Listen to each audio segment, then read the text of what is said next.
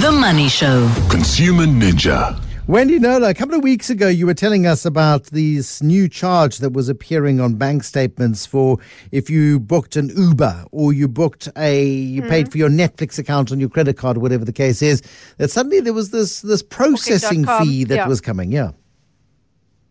Well, what brought it to light was that Capitec had up until then been absorbing those costs, that international transaction fee, because these companies are based elsewhere overseas.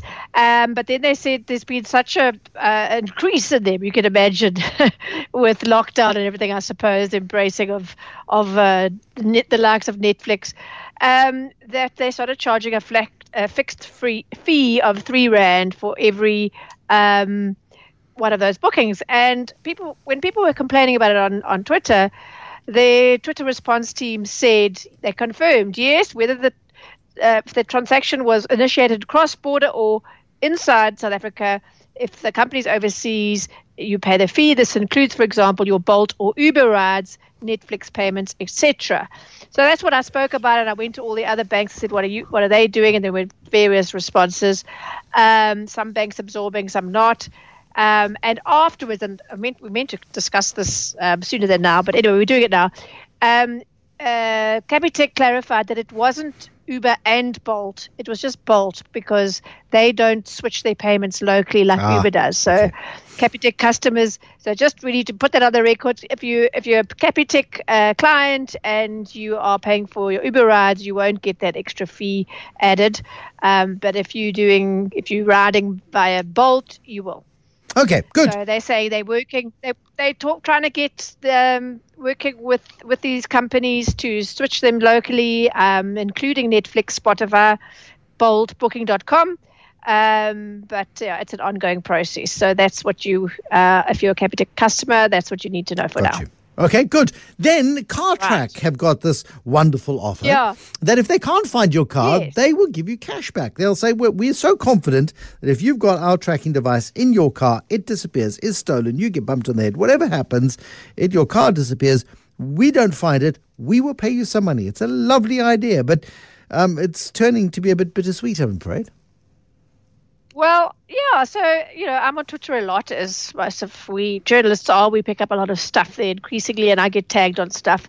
And this chap was feeling a bit peeved, saying, the warranty it's called the recovery warranty, 150,000 Rand cash back. It was introduced in 2015, so it's not new, but it was the first in the country at the time, up to 150,000 Rand. I think what had happened to him was he hadn't put in the claim within 30 days, which is what the all-important, always vital terms and conditions state. So he was phoning, and no, we haven't recovered your car, and nobody, of course, was reminding them, hey, you must put a written claim in within 30 days, and he was a bit miffed about that. And the company's response was very curt. You bound yourself to CarTrack's terms and conditions when entering into the agreement. It's your responsibility to familiarize yourself with such terms, including being aware that any claim must be submitted within 30 days of loss. CarTrack does not have any obligation save to make such terms available to the consumer on conclusion of the agreement. It was rather a cross, bugger you kind of response. So I thought, this is interesting. So I asked CarTrack, as I like to ask cheeky questions, but I don't think it's that cheeky. I said, how many people have been awarded that 150,000 Rand? The up to, by the way, Bruce, it means that's the maximum you'll get, but it's actually the book value of your car. Up to the maximum of 150,000 Rand. So I said, how many people have been denied because they neglected to submit their claim within 30 days of loss? And they came back and said, we have a 90% recovery rate for the past 15 years. We strive to recover vehicles in under an hour. But if they've got to meet, in terms of that, if we don't, they've got to submit the claim within 30 days.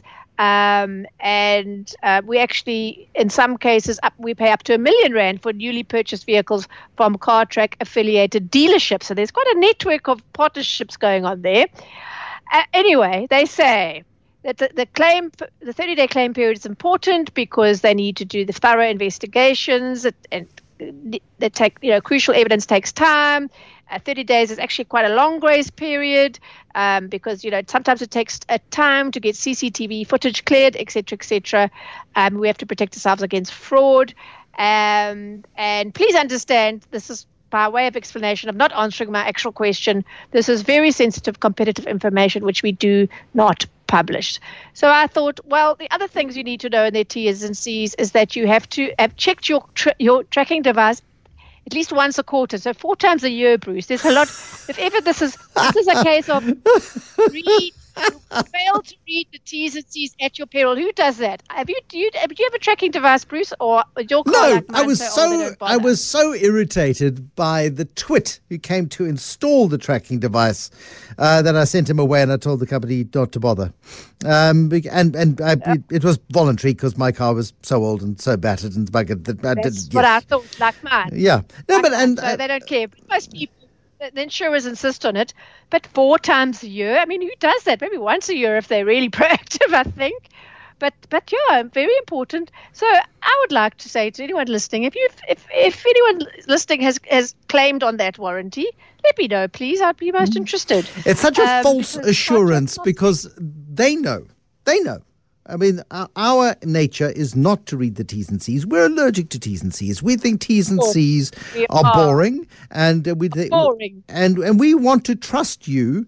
And when you say that you're going to give us a guarantee, that's great, and you got T's and C's apply. But I mean, how unreasonable are you going to be?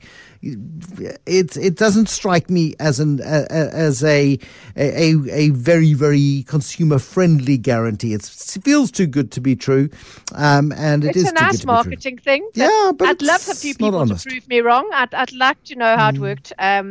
So, yeah, I'm putting it out there. CarTrack won't say, but so let's hear from you. If it worked for you, please tell me. Okay, there we go. Wendy Knowler has cast the challenge to you. She's making you do her work. Oh, you should go into insurance, Wendy. But yes, it's a very worthwhile exercise. If the CarTrack claim worked for you, if you managed to get the 150,000 Rand out of them, if you've followed your T's and C's, like so many of these rewards programs, the onus is on you to be compliant and to work very hard and do the company's work for them. And for the very dedicated, you may be able to extract some value from it. But for most of us, I think it's just far too much like hard work.